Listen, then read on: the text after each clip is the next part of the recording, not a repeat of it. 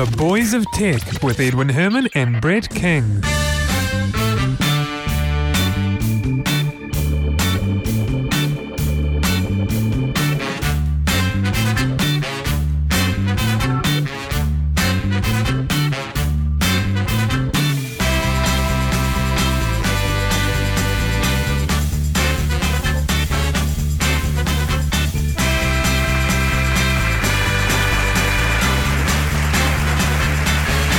Hello everybody, nice to have you along for episode 28 of The Boys of Tech for Monday the 3rd of August 2009. I'd like to welcome my co-host Brett King. Hello, welcome to August. Yeah, the time flies, doesn't it? It does, and what a beautiful day it was today. Oh, look, this is crazy, right through April, May, June, July, it's been absolutely shocking. And come August, right smack bang in the middle of winter down here, Yep. It's a beautiful day. Indeed, we've been What's having. up with It's been spring days in winter. It's bizarre. that? Maybe we'll get summer early then. Maybe. Here's hoping, fingers Maybe crossed. we'll have it, and hopefully it'll be a nice extended summer. Oh, that'd be nice. Well, I did hear a rumor that we're in for a good summer. So, but they say these things, and it doesn't really mean a lot. Let's hope it comes to pass this time. Yeah. Fingers crossed. So have we seen the deal of the century or not? I don't know. I mean, it's not a merger deal, but it is a internet search deal between Yahoo and Microsoft. I know, big news. It is 10-year deal. Yeah, this is big. This isn't small potatoes. No, absolutely. So the way it's going to work is that Microsoft are going to have their engine drive Yahoo search, and Yahoo's search and advertising and billing system will drive the sales side of things. Pretty exciting. Yeah, does Microsoft have a better search than Yahoo? I guess they do, don't they? Well, indeed. They only recently, last, month or so, came out with Bing, and it's got all of those new whiz-bang features in it. So, yes, they do have the better of the search engines. But Yahoo has definitely got the experience with the advertising revenue generation there. Yeah, Microsoft really don't know what they're doing in that space, or haven't until now. So I guess this kind of makes sense then, doesn't it? We've got a great search product. Well, it seems good enough at this point in time. It's early days yet, but a seemingly good search product from Microsoft, and we've got a good a search advertising network from Yahoo.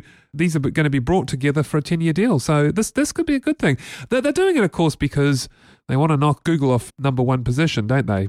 Indeed, they do. And so instead of fighting amongst each other as well as Google, they're joining forces to gang up on Google, which, sounds like a big deal when you think of it, that two big search engines joining forces to take over Google. But really, even together, Google still has twice the market, twice the search market than both Microsoft and Yahoo together. Yeah, so they've still got a way to go. Oh yeah, absolutely. And let's just hope it doesn't make Bing suddenly turn into the look of Yahoo. No. You remember Yahoo's search front page? It's all advertising. Yeah, it's the one where you couldn't find the search field, right? Exactly. Yeah. Google aren't infallible, obviously. Google isn't necessarily going to be around forever and a day, but I don't think this is the one thing that's going to knock them off. I don't think it's going to be the thing that knocks them off either. And as you said, Google have been around for a while. People have grown up with Google. People don't use the word search when they're talking on the internet. When you're talking about going off to search on the internet for something, what do you say? It's Google, isn't it? Yeah, that's the verb. Exactly. I'm going to Google it. So yeah, exactly. So there are people that actually think Google is the internet because they go to Google to type in a URL. Bizarre. I'm sure you've seen it too. You're talking through people over the phone and they're saying it's not working, or I'm not seeing what you say I should see, and you find out that they're actually typing this URL into Google because that's all they know. Google is the internet. Indeed, Google is their front page that somebody with a little bit of internet savvy has set up for them, and now they think that's the portal to the World Wide Web. Like in the old days when people used to think AOL was the internet. Yeah, well, in fact, I remember when it was Netscape. People would say, "Oh, where'd you see that?" "Oh, I got it off Netscape." I mean, it's like Netscape was the internet.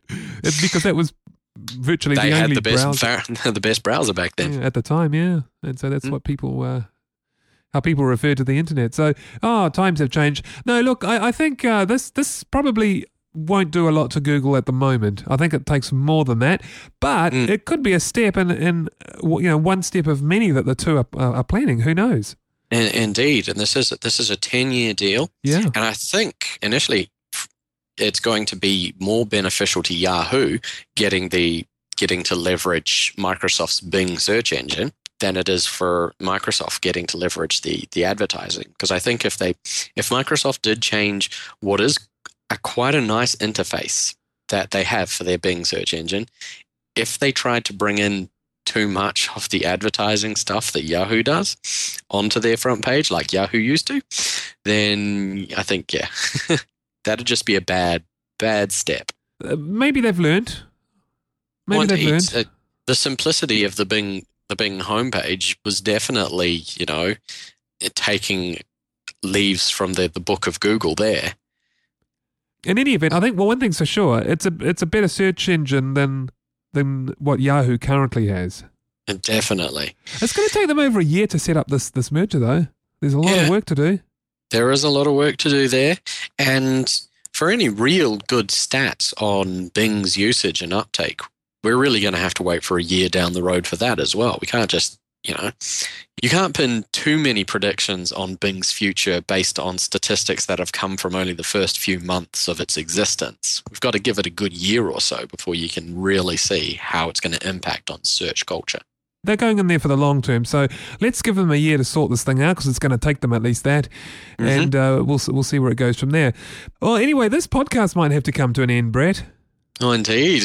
We might be Volomedia sends you a nastily worded email, and we may have to think of some. Oh no, in fact, we won't be able to because their patent covers everything. Oh, I know. So let's just get into some details here for our listeners. So Volomedia is claiming that they own the patent for podcasting. What does the patent actually say? Podcasting. They're claiming they hold a patent for the delivery of episodic download media. Yep. Which is basically, a podcast, in other words, episodic media through an RSS channel is just one of several ways you could implement this. But look, do they really own that patent? Is that enforceable? What's the invention? They filed it. They've whether or not it's been approved, I'm not 100% sure, but it's out there. But it is for the delivery of episodic downloads, episodic service, online, everything. The one thing that people are trying to do now is find prior art, because if prior art can be found and demonstrated in court, this invalidates prior art, meaning prior to the time when Volomedia filed for their application, which I think was back in 2003.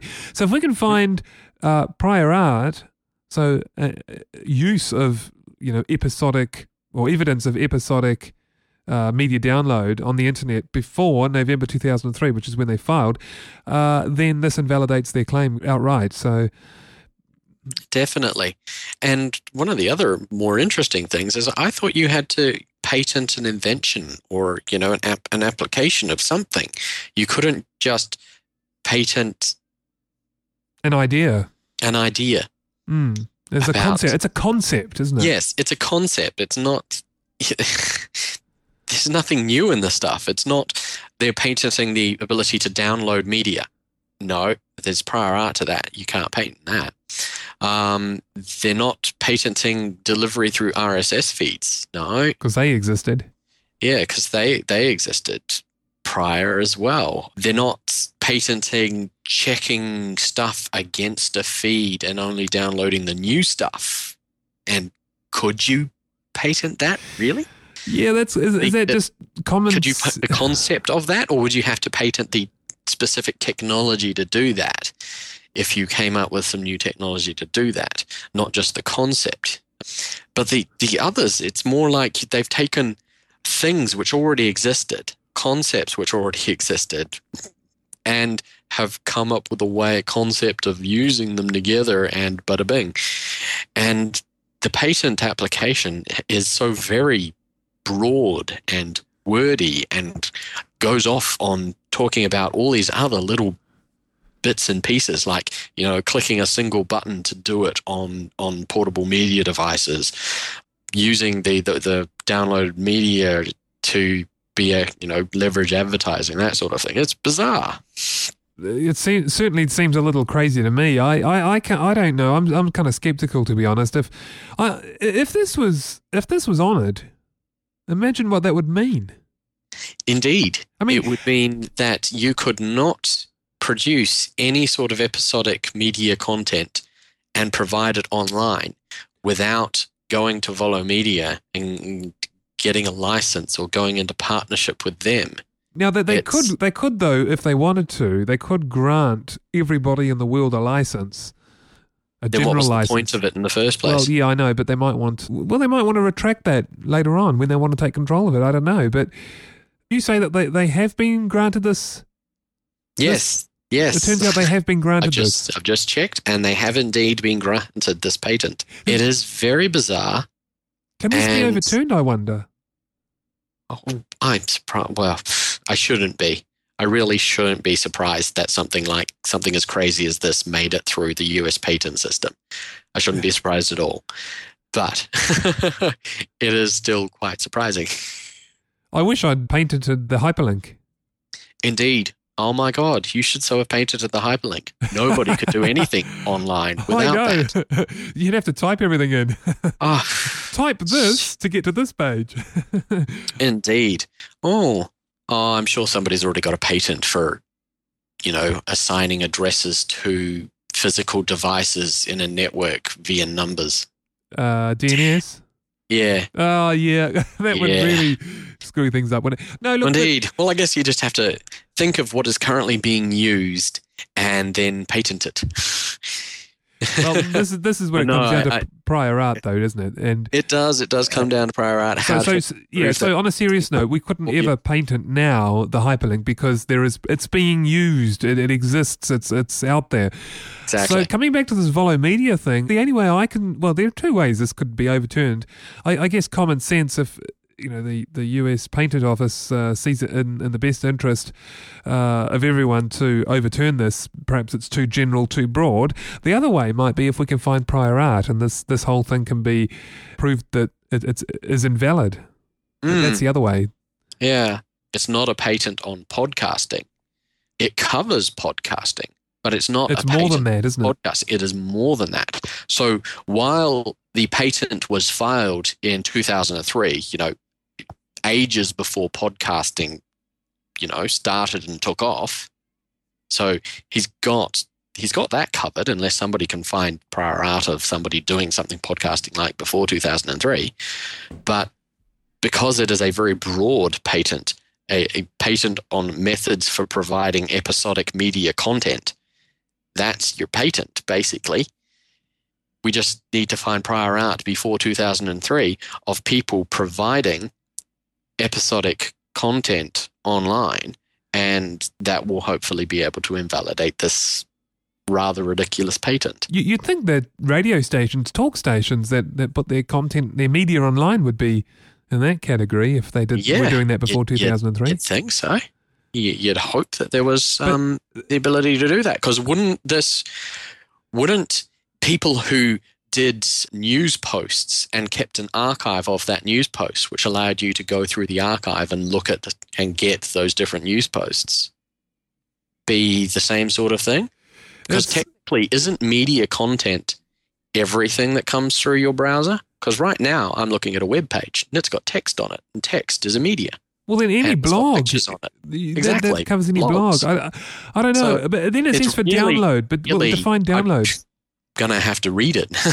Yeah, exactly. That's what try and wade through this patent application to really see what the nuts and bolts coverage really is. If we keep an eye on anything this year, it's going to have to be this thing, because this has direct impact on Boys of Tech. Absolutely.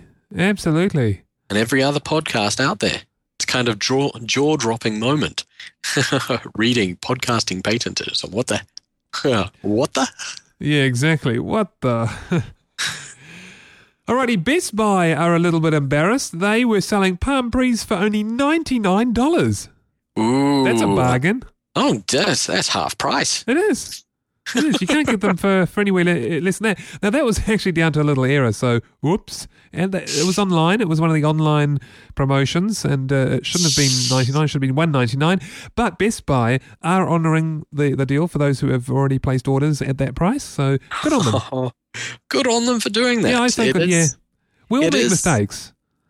We all do, and it is, buyer beware. And if a shop's, at least in New Zealand, if a shop sign is incorrectly priced, the store does not have to sell you at that price. No, they can correct. sell you at the actual price.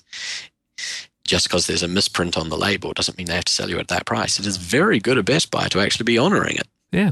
But then you don't want to dishonour these sorts of things on the internet. They do have a tendency to blow out of proportion. Oh yeah, backfires on you big time. Yeah, indeed. So I think they're being wise. They know that that's really the only choice they've got. Yeah. But yeah, it's these things. Remember the Domino's one we talked about a few episodes ago? They gave away 10,000 free pizzas that shouldn't have been given away, or something like that. Indeed, because someone uploaded the wrong deal to the website. Yep. So these things do happen. These things do indeed happen. It just goes to show you need to have checks on these things. Before they hit the publish button, they should have checked, was that really $199? Or before it was put into whatever database. Yeah, I was just going to say, it'll be in some database that... Yes, it should have been checked. They should be double checked. But man, I must have missed out big time, because just a week ago I was browsing some electronics products. I think it was a digital wireless audio sender, and it was listed for $0.00. I should have paid my money and $5 postage and bought the thing for free. You should have, because most of those things are automated, so they wouldn't have picked it up until it was already being sent to you. Oh, man. I bet you it's probably been corrected now. It's been over a week. Probably has. Oh, well, my loss. That's something that people generally pick up on pretty quickly. But yeah, it goes to show you a lot of these mistakes, these things happen. So what's happening with Apple and Google now? That the two were working so well together, but now Apple has said no to one of Google's apps. Indeed, the voice telephony app, the Google Voice that we talked about on, one of our really early podcasts. Yeah, they don't want this app on. So what does the app actually do? It lets you access Google Voice, which was the, Google service, which gave you one number, and that one number could relay to all of your other numbers, and it would take your voice. People could leave voicemail there, and then the service would convert the voicemail to text and send it to you and all that sort of stuff. So it lets you use your iPhone in such a way that you can get services without having to pay your network provider for those services. Is that right? Exactly. Yep. So the question is the cell phone network, which is AT&T in this case, are they applying the pressure to Apple to block this app? Yeah, a lot of people have suggested that the AT&T has been putting the thumb screws on Apple, going, "Oi, why are you letting this thing? This thing's chewing into our revenue. Don't let it be on the iPhone." It'd be in their interest to do that. But on the other hand, is it Apple that's feeling, Google's now competing a little bit more with Apple in several spaces. Exactly, even directly with competing with the iPhone market, with the Android phones. That's right. It could be from either end that sort of squeeze has been coming. But it's very interesting. But they're not going to be able to stop it if Google decides to create a web-based service which offers what their iPhone app used to do. Oh, nice. So that's going to get around it, is it? Well, indeed, because the only way that Apple would be able to block that on the iPhone is if they blocked that Google website via Safari. The iPhone's version of Safari, Safari, isn't it? Yeah, Safari. But don't underestimate Apple. They may well do that. But that would be very bad form. Although, it would be. That would kind of Because the two work together quite well. They've got they partner up in many ways. Sometimes we don't always know about some of the things. Like, for example, there are other Google services on your phone, Google Maps and so on. They're all integrated on your iPhone, and that's a result of Apple and Google working together. So, well, a lot of this stuff is because these are smart devices. They're not just a phone. They're not just a PDA. They are a merging of the two. And so by providing the ability to get stuff via the phone's network that the device connects to, as well as via Wi-Fi networks that the device can connect to, you're going to have that, that there's that standoff between those two sides. There's the cellular network who doesn't want stuff not coming through them. And then there's people who want to be able to use the Wi-Fi capability to do those stuff cheaply, more cheaply than they would if they went through the cellular network. And by creating a device which allows you to access both ways, you're giving that playing field for those two parties to start fighting. There's an easy solution, though. The network providers can just either decrease the call charges or increase the data charges, or a bit of both. That would kind of, there's a point where the two will kind of equal each other. They can do it that way, but because the iPhone can access any Wi-Fi point without having to go through the cellular network to access internet. Oh, yeah, because we're talking about, not wireless across the network, but wireless. Wireless as in, regular Wi-Fi network. Yeah, to a local hotspot. So, while they could do all sorts of leveraging to make sure that the internet traffic that was going through them, they might bump the charge up for, they can't do anything about the internet traffic that goes through a standard Wi-Fi access. True. Yeah, that's true. It's connected to. And the iPhone app would have allowed you to use the Google Voice over either. So I wonder if Apple and Google have actually talked, because the way the stories are coming out, it's as if Google were a little, were caught by surprise by this. So not quite sure what's going on there. Oh, indeed. So what have we got this week? The wheels falling off Apple and Google, but coming together with Yahoo and Microsoft. Gosh, that's a change, isn't it? Okay, I'm over dramatizing it, really, but hey, by the way, what's some people have been saying that the new name for this, just going back to the Yahoo deal, is Microhoo. Oh my God. That's the name that's been bandied around. Yep. Not Yahasoft? No, or Yahasoft. Yasoft. Yeah, no, Microhoo. Microhoo. No, neither of those are good names. Really. Neither of them are at all. No. All right. Well, speaking of wireless, some studies suggest that the wireless allergy, as some call it, doesn't exist. So we're talking about here the people. There are people that believe that with all these wireless hotspots, the EM radiation from those affects their health. We're talking things like nausea, headaches, and so on. Well, a recent study found that it doesn't exist, and they came to that conclusion because these people who claim that they're affected by these by EM radiation from wireless hotspots could not actually identify when they weren't in the presence of a wireless hotspot. And you would expect that if you were being affected negatively by a field, a location, a thing, you would be able to tell if it was there. I get hay fever. I can tell when there's pollen about. Absolutely. I could probably accept that they might cause cancer, perhaps. It hasn't been proved either, but I could accept that. I have trouble believing that there's a direct effect, that people get headaches and so on. I don't know. I'm skeptical, but I'll keep an open mind. Well, indeed. It's hard to argue with a set of studies where the people themselves can't tell.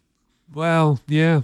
That's the thing. So, fear not the wireless hotspots. They might not be as bad as you think. Hotspots. They're not gonna make you dizzy, give you a headache or nausea, but they may cause cancer. Yeah. Which would you like?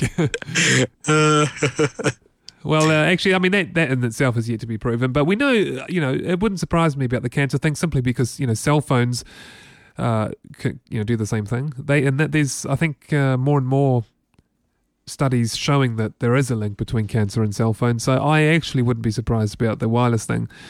In that respect. But no, as I say, these are people that believe that, it affects them right then and there, that they feel nauseous and they get headaches when they're in the presence. But if they can't detect them, then it's really equivalent to it really not being there at all. Indeed. It is, equivalent to me saying I have hay fever, but then standing, in a haystack and not being affected by it. Or not being able to tell whether you're no, out in the indeed. field. Standing in a haystack and not being able to tell that I'm standing in a haystack.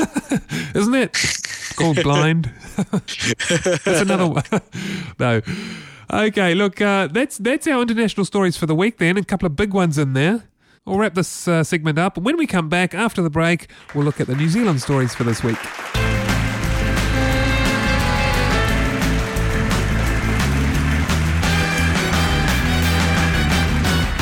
Okay, welcome back. The small Taranaki town of Stratford is considering launching free wireless internet. That's an initiative from the Stratford District Council. So the idea is not really free. What they're going to do, or what they're planning to do, is recover the costs through the rates. So what do you think, Brett? Is that a good idea? I think it's a brilliant idea. I think it's an absolutely marvellous idea. Go Stratford. Who would have thought that would come out of Stratford? Yeah. Thought the best things to come out of Stratford were us. That's right. We lived there, didn't we? For a number of years. Not when there was free internet. In fact, I don't think there was internet at all back then. No. You used to, in fact, the only internet we had was when you had a 2400 baud modem, which we used to dial into Wellington. It was a toll call at the time. Into a text-based VT100 terminal. Indeed. I remember those days. Goodness me. But look, no, so you think this is a good idea, but what about the people who don't want it? Because remember, they say it's free, but we know it's not free. It comes out of the rates. It does go into the rates, and I guess for people who don't use it, it's an interesting one.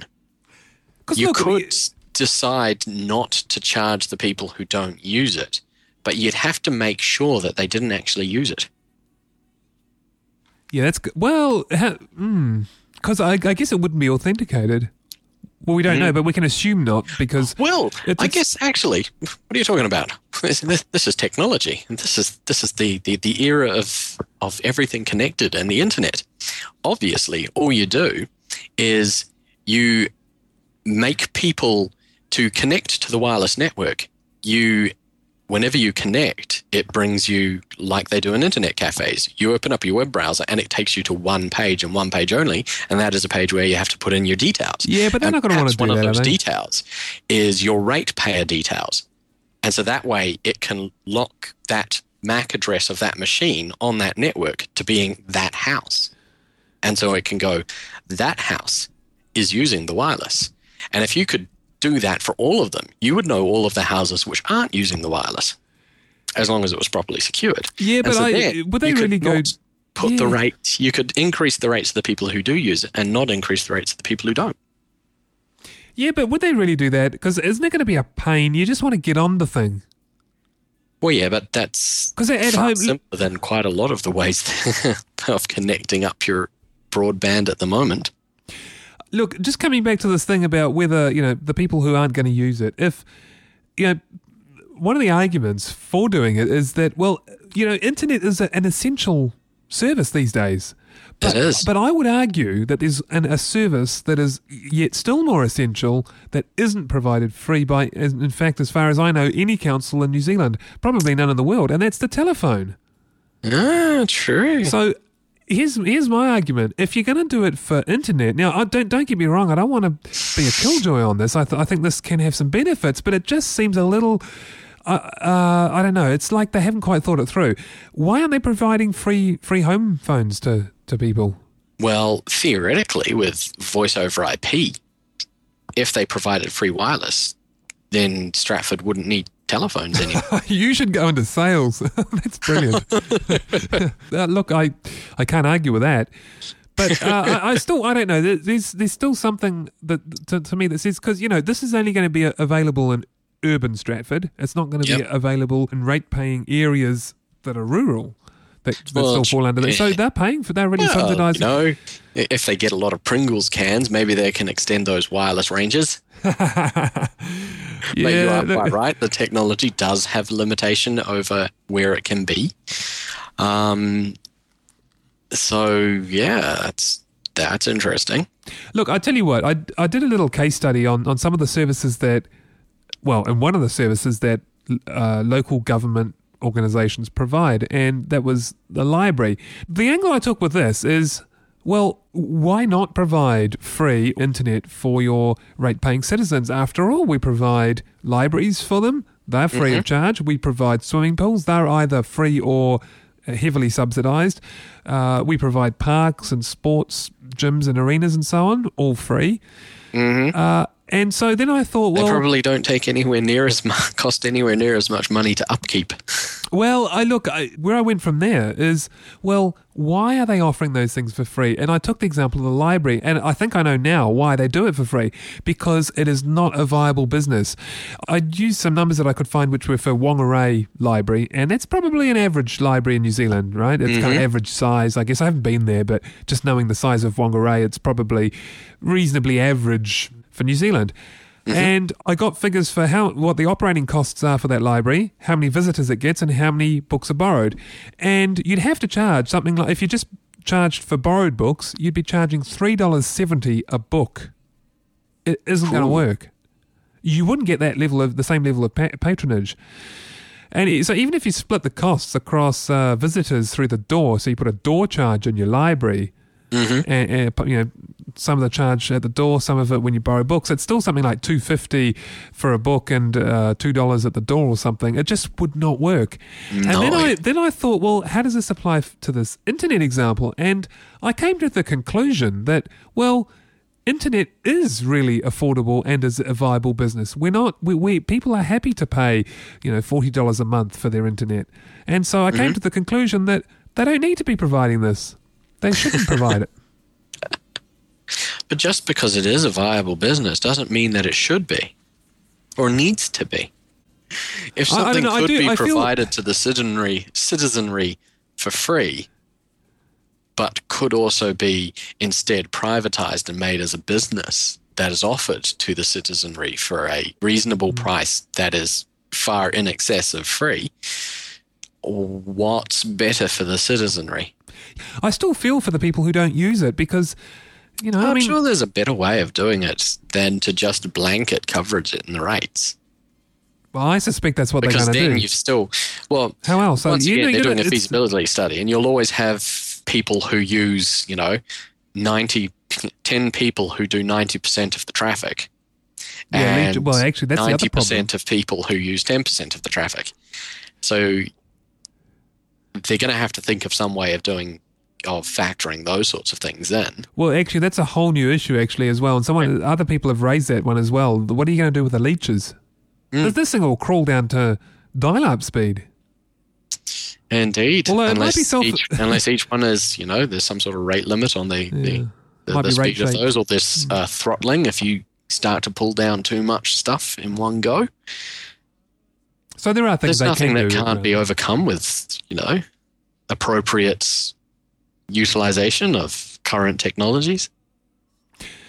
I'm in two minds. I don't know. You're obviously keen on this. Would you move back to Stratford for this? Oh, no. There's not the sorts of jobs in this industry there. No, that's true. Well, look, you could get a job. One of the reasons I thought it was so bizarre for Stratford to be thinking about it. Yeah, but if you think about Stratford is a farming town. Yeah, but if you think about it, those are the best places for this, simply because there is a lack of competition in those areas. Those are the places that struggle to get good quality internet. And remember, they're not on the plan. What we didn't mention is that they're not on the upgrade plan from Telecom for ADSL2. No, they're not. So True. that's kind of, I think, part of the drivers around the old systems there. So yeah. So to bring good broadband internet access to more of those rural areas, perhaps that should be something that is handled more by local government and less by private. Because, as you said, feasibility-wise, privatized companies offering internet might work in larger areas, but you've just said yourself, places like Stratford and rural New Zealand, they're shot in the foot. They've got, one, maybe 1.5 options for broadband internet. And even then, it's going to be nowhere near as good as what you could get in a more urban area. So perhaps they do need a hand. Yeah, and that's, I think, one of the drivers. That those are the sorts of places where you would implement this. You wouldn't do it in the big cities, simply because there's a lot more competition out there at the moment, and there are other alternatives as well. Paid for, wireless providers and all sorts. It hasn't been confirmed, though, has it? They haven't voted for it. I think they're going to do a feasibility study first. They've approved a feasibility study. Whether or not they do go that way and go, yes, free broadband, well, free as in it's in your rates, or whether or not they go, nah, it's not going to be workable, or too many people don't want it, or, But I would say that majority of people would have computers there. Well, the study shows 50%. I don't know if you call that 50%. A lot or not. Yeah, 50%. Actually, that's not as many as I was expecting. No, it's not a great deal. I mean, it is half, but it's kind of not as... Yeah, it's not a majority. No. Yeah, I don't know. It's a tough call, that one. It'll be interesting. Yeah, look, I guess it makes sense to do see what they do. Well, that's the thing. That's why they do a feasibility study to get answers as to whether it's going to work.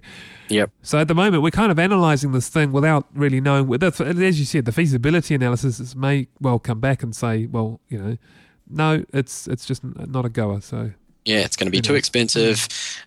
People don't want it, and yeah. Oh, hang on. Say that again. How's this for nasty? Microsoft New Zealand have got an R18 restriction on spending your Xbox points. But the catch is that if you're under 18, you can still purchase those points to start with. And so we've got all these under 18-year-olds that have been, adding credit to their accounts, but not able to actually redeem them for anything. That's a bit nasty, isn't it?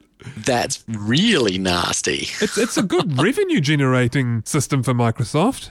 Oh, indeed. It'll help them. You can purchase the Microsoft Xbox points, but you can't spend them.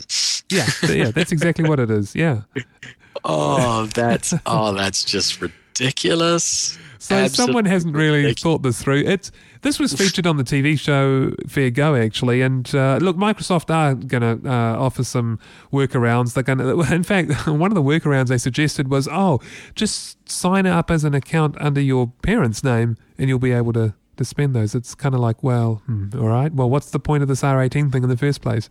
Yeah. If we're just going to say we're suddenly over 18. What is the purpose of it? I really think what they've done is they've stuck it at the wrong end. It shouldn't be an R18 access restriction on spending the points that you purchase. It should be an R18 access restriction on purchasing the points, because that way the parents can purchase the points for the child, and the child can then spend the points that the parent has purchased for them. Well, I think they were worried. The child can't purchase the points for them to spend. Yeah, well, the reason it's a much better way for it to be done. Yeah, it is. But the reason that they did it this way is simply because they didn't want under 18s to get hold of content that wasn't suitable for under 18s, and they haven't. It doesn't seem that they've got a way of identifying that this product is suitable for 18 and under, and this one isn't. So they put this blanket. Ridiculous.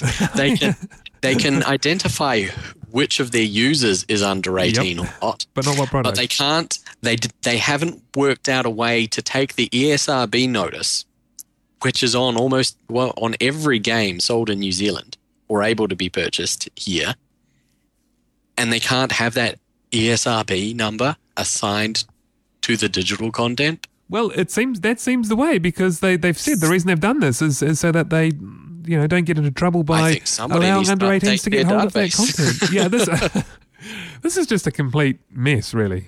It's ridiculous. I know. Who designed this? Who designed the thing behind there which stores the information about the game? I don't know. It's bizarre. And who can't upgrade it?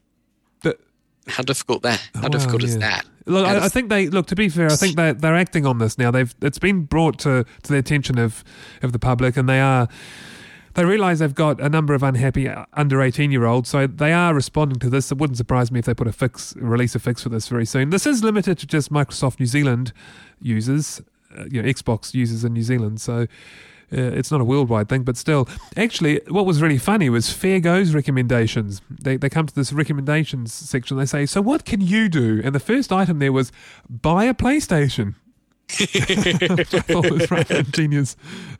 Indeed. A little on the nose. But a little on the nose, but yes. That would is kind of definitely a workaround Absolutely. for this incredibly bad Microsoft New Zealand mistake. Well, you'd probably go along with that one because you're a PlayStation person, aren't you? Indeed. I do have a PlayStation. I, in fact, have 2 PlayStations. 2 of them?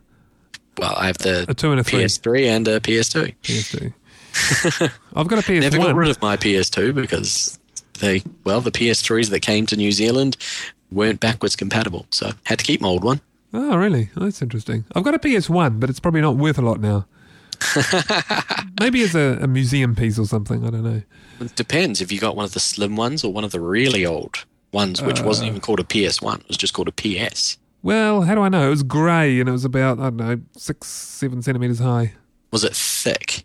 Well, what do you mean? Chunky, or was it thin, and was it little and I wouldn't call it snazzy looking, or was it big and clunky like a big grey brick? Yeah, a big grey brick. Yeah, one of those. Then you've got an old one. Really it's old. It's not a PS1, that's a PS. Just a PS. Yep. Oh, okay. Is it worth anything? Don't know. I have to look online. Probably not. I don't even know if it works. Well, it should work. It's just been in a box doing nothing. I don't know. It'll most certainly work. Well, anyway, before we go too far off track, that's pretty much the show. We can go off track after the show. Oh, indeed. It's my fault. I brought up the PlayStation thing. So look, Brett, thank you for co-hosting this with me once again. It's been a great week. It has been a good week. And it's been a great show. Always is. Absolutely. Right, thank you very much for joining us, everyone, for episode 28 of The Boys of Tech. We'll see you all again, same time, same place, next week for episode 29. Bye-bye. See you later.